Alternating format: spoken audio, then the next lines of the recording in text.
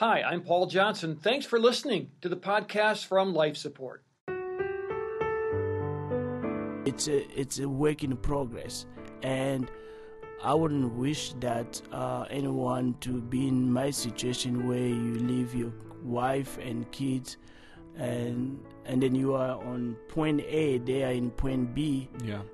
That's not a fun situation. Those are the words of Blaise Masinga, who has an incredible story of pain and suffering, but yet finding hope, as he details his life's journey from Africa to Minnesota.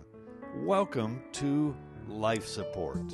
Everything you do from then on is different. One of the detectives, I think his name was He was a Derek. golden boy. All we can do right now is come together. Extreme domestic violence, multiple rapes. This is Life Support, hosted by Pastor Paul Johnson from Ridgewood Church in Minnetonka, Minnesota. My name is Steve Johnson, Director of Five Stone Media, a co-sponsor of this program, and our goal is to use story to bring hope and healing. And now let's join part 2 of our conversation with Blaise Masinga and Pastor Paul. So glad to have you on Life Support. And again, during this episode, we have an amazing guest who's telling us his story and how he's giving back after the experiences that he's gone through. His name is Blaise Masinga. And Blaise, I'm so glad you're here again. Thanks for dropping by. Thank you so much, Pastor Paul. I'm glad to talk to you today. And Well, we were talking about your story last time, and you were in this situation where you grew up in Congo. You were in a home that was Baptist and Mennonite, and we'll let our listeners figure out how that all works together. Your parents were teachers. You wanted an education, but the dictator of Congo was denying that opportunity to many. And so you were in a peaceful protest. Mm-hmm. You were arrested by the soldiers there. You were tortured, which you have talked about, and it was a terrible thing. And then you made your way, escaping there, to South Africa, where God began to take care of this scared 19-year-old who couldn't even speak English, but yet God was there for you. Now, you didn't just stay in South Africa, though, No. because here you are in the United States. Yeah. So what happened next? Yeah. So what happened next is now we've lived in South Africa, and I've told you the condition in terms of immigration in South Africa, which wasn't pleasant.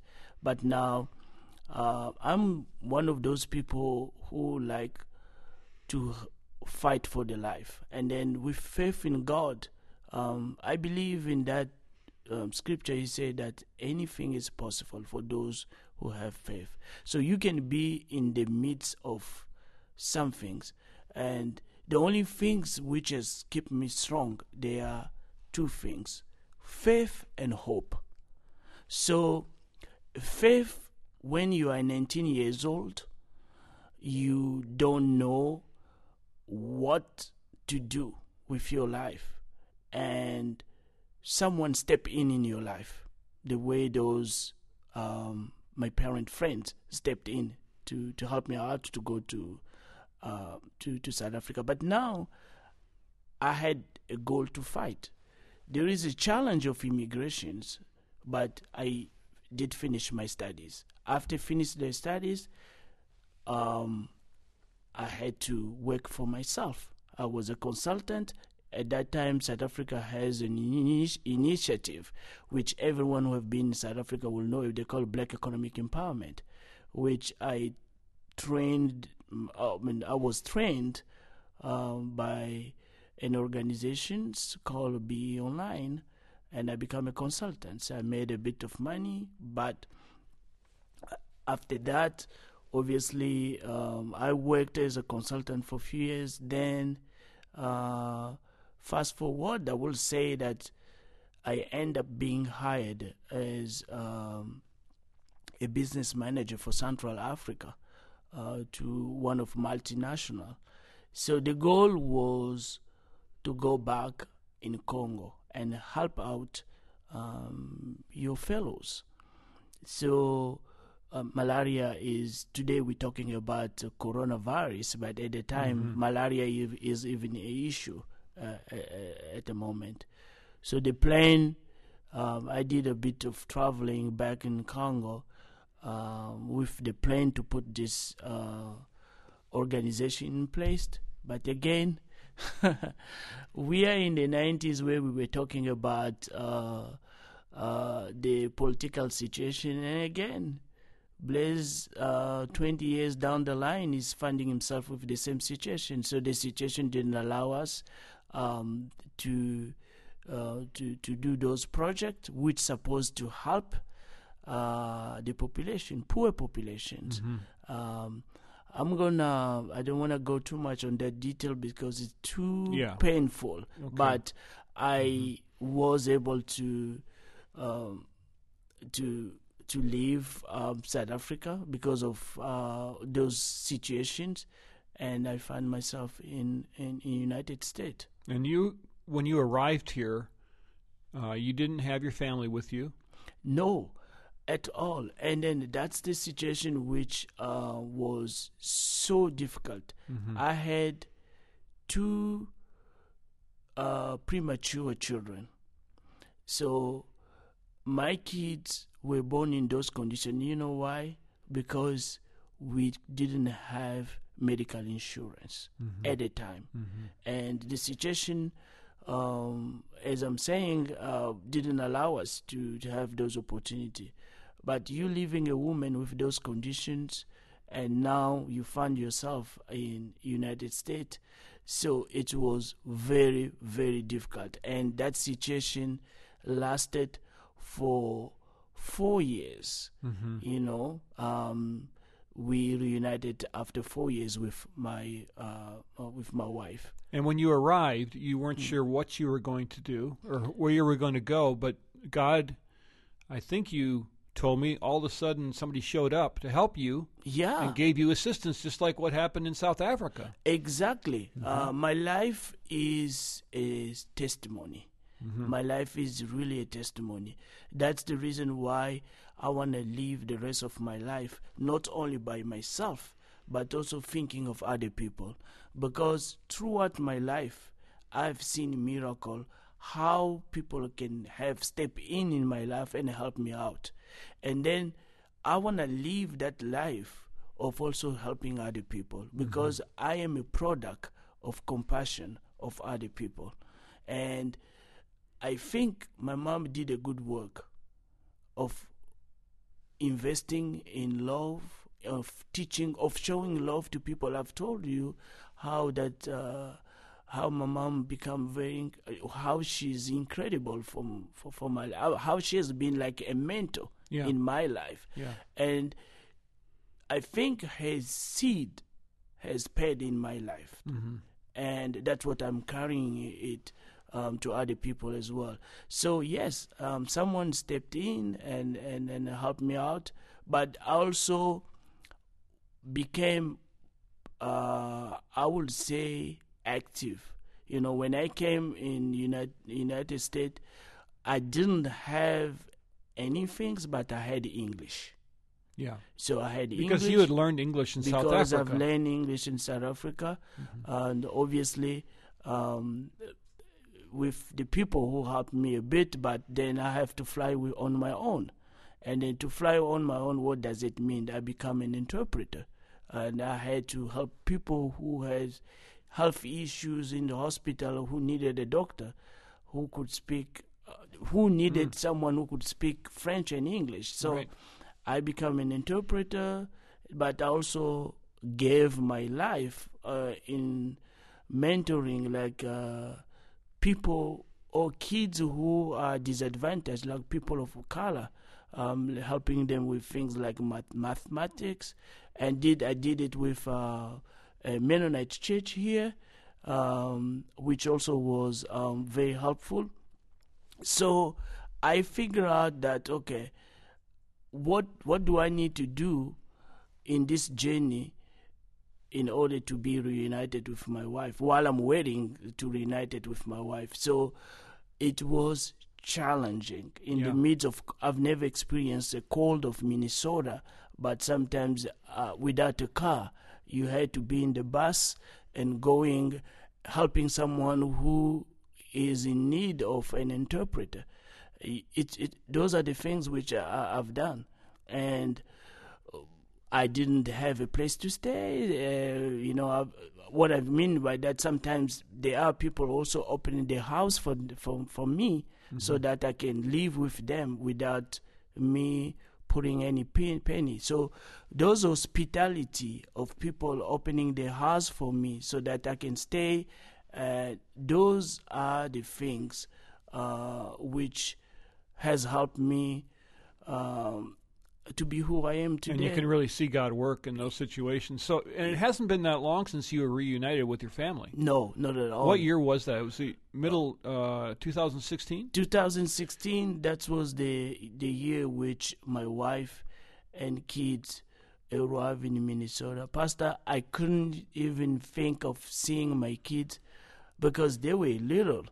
But now, when you are meeting with people with the kids 4 years after, so that was incredible. It must be a very hard adjustment to make, to not have seen them for so long, and especially with the trauma that you had dealt with. I would say that adjustment even up to now. Yeah. So because it's been like even 4 years, so it's a work in progress, and I wouldn't wish that anyone to be in my situation where you leave your wife and kids, and then you are on point A, they are in point B. Yeah. That's not a fun situation. In the cold of Minnesota. In the cold of Minnesota. So, as you look back, and you were tortured in Congo, you go to South Africa where you were treated oppressively there.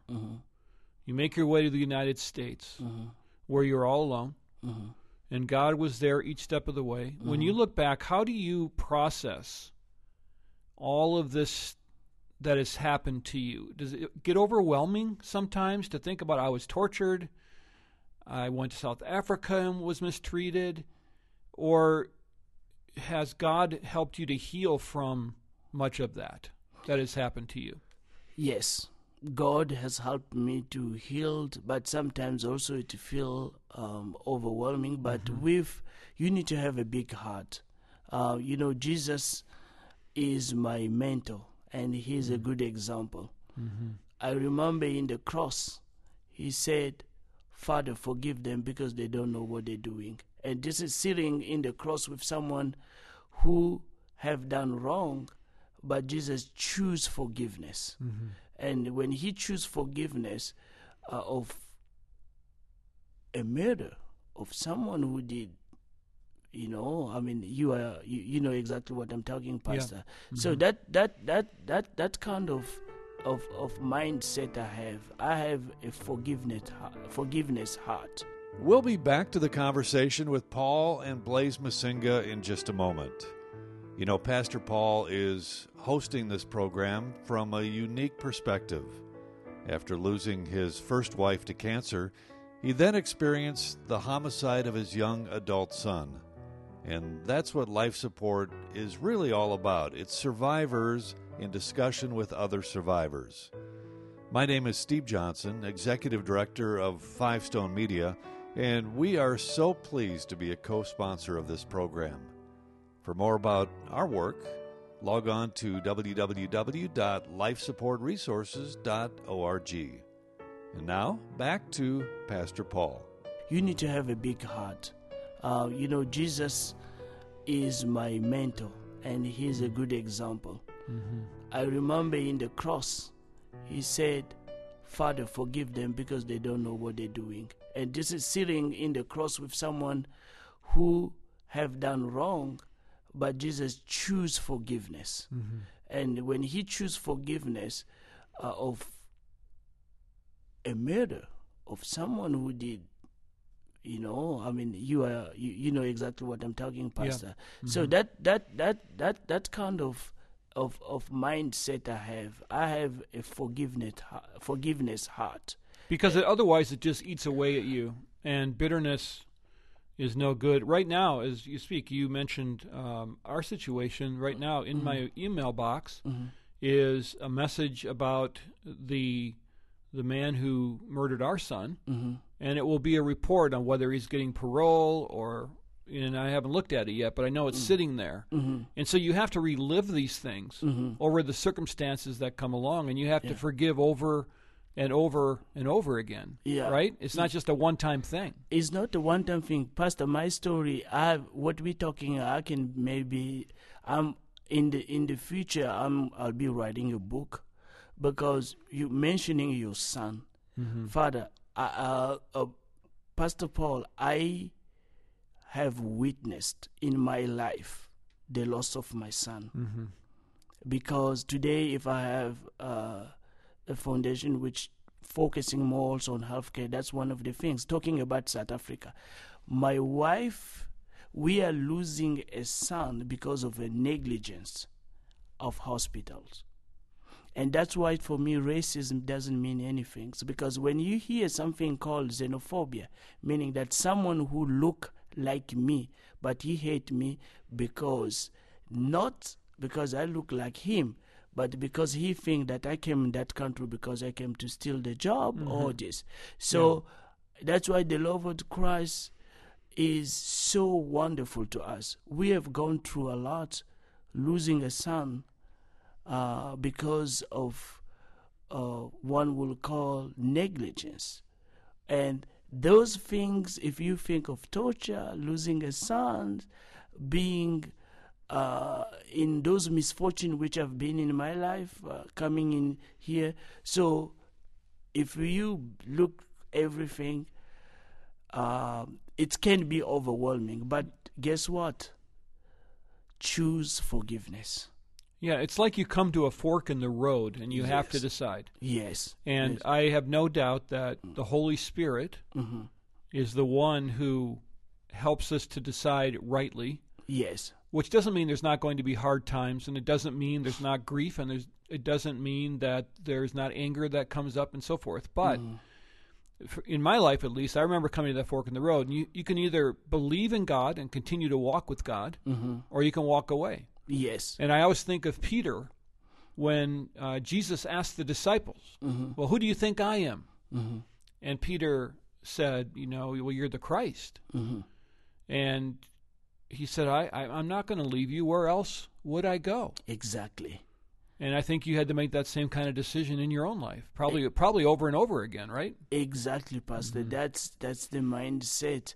Who do I go?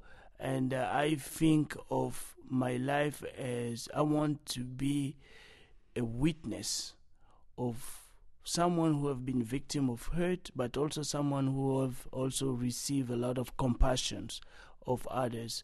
And as I was saying to you, I have to go to South Africa. Someone had to step in my life. That compassion, people have opened their homes so that I can stay with them. So that all of those things is fine. And you look in your life as well, people who have stepped in to help you out. Yeah. So all of that is part of love of Jesus Christ, and that's pretty much what I feel like I have to lead my life with faith. And God works in those ways, and He does it through people, and it's very surprising sometimes. And in our case, I remember that there in British Columbia, where all of this happened with our family, there was a government service that helps victims of violent crime. Well, I come to find out that it just so happens that the man who leads that is a retired pastor, which I'm sure the government probably didn't even know and wouldn't have been thrilled to find out about, but he was a retired pastor. And so he knew exactly what our family needed, and he knew how to get us to involved with the person who had done the crime. He knew we wanted to introduce them to Jesus because he was a Christian. Well, that's what God does. Out of the blue, here's this man who we'd never met before, and now all of a sudden we have an advocate. Yes. And that's the way God works. And so whenever you think you're all alone and there's no hope, God steps up and says, well, yes, there is. Exactly. Yeah. And he does that. So you're trying to give back now. You've got a foundation that you want to go back and you want to help those people in Congo because you've also lost your mother through all of this because she didn't get proper medical care. So tell me about your foundation. Well, my foundation, as I said, is Masinga Foundations, and if anyone want to follow us right now or want to know more about our foundation, he can go online on www.masingafoundation.org. Our goals is to be real people who have gone through real issues and who are coming with real solutions. But those solutions, it's the solution which we believe that our faith is the only way which people can hear the gospel of Jesus by looking at our foundation. What I'm trying to say, Pastor, right now here, our foundation's missions is pretty much to help people who are hurt, people who are misfortunate, people who are in the condition which no one else can step in, and then you step in and you help. So we're helping hurting people, and then our goal is to step in the life of people and help them, in the life of young people, because I was helped when I was young. And I want to do the same. Your ministry is your story. And if your ministry is your story, Blaze's story, that exactly his foundation vision is. What is Blaze's story? Blaze coming from a middle-class family, which his parents couldn't afford to send him to university. You know, my 40 years of working of my parents wouldn't have even afforded even a 1-year university. But the truth is, today I am someone with, today I'm going to have even my 3rd degree. I'm talking about that next week. I will be receiving another degree at Metro State University. So, but how this has been possible? It has been possible because of people who step in my life. So that's the philosophy behind Masinga Foundations. It's helping people who are in need, people who have issues, and taking care of health issues which no one else could step in. That's basically our and foundation. sometimes we forget here in the United States that there are people suffering right now all around the world, including Congo. There are people being tortured. There are people being oppressed. You were telling me that your father and your sister have worked. You know, your father worked his whole life. Your sister was a nurse, and they hardly have enough money to live on. No, and so you want to reach back and you want to help. Exactly. Good for you. And this is a real story. Yeah. So to get a hold of that, it's Masinga, MASINGA.org, and you can look that up and you can find out more about what Blaze is up to. And I'm sure you're going to be hearing more from this man as time goes on, because you've got a passion and you've got a heart and you've also got brains, and so God's going to use you in amazing ways. And I'm just really thankful that you've dropped by these last couple of times together. And I want to wish you the best. Thanks so much. Yeah, thank you, Father. I will say something. Is masingafoundations.org. Masingafoundations.org. Yes. Good. Thank you for correcting me. Yeah. I live my life with people correcting me, so that's just, you can get right in line, so that's good. Oh, thank you. Masingafoundations.org. Thank you. Got it. Okay. So I'm so glad you dropped by on Life Support. And, Blaze is talking about how God never, ever, gives up on us, and how he stepped in his life at various times when he was being tortured and when he was alone and being oppressed. But God is like that. This is what he does. And in Philippians 4:19, the Bible says, "And my God will supply every need of yours according to his riches in the glory in Christ Jesus." And so there is nothing that you're facing right now. There is no hardship. There is no circumstance that God can't penetrate and work his glory in. It may seem insurmountable to you, and the darkness may feel like it's never going to lift. and you may feel like no one else understands. But Paul made it clear that God will supply every need of yours according to the riches of his glory. And so I just want to encourage you that God is still working even if you can't see him at the moment, that he has not forsaken you, even though it may seem like he's forsaken you, because the Bible tells us differently, and God is with you.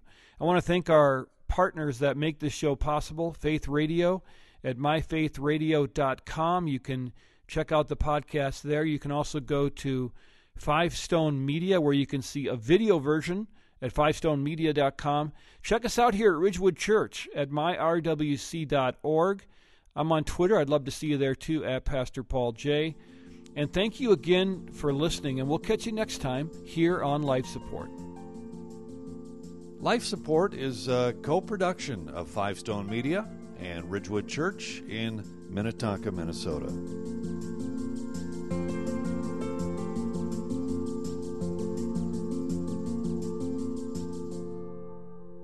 Thanks for listening to this Life Support podcast. These conversations are available because of listener support. You can make a gift now at myfaithradio.com. To avoid missing future editions of Life Support, subscribe to the podcast today at iTunes or your podcast player. And thanks for sharing this audio link with a friend and grow the impact of Life Support.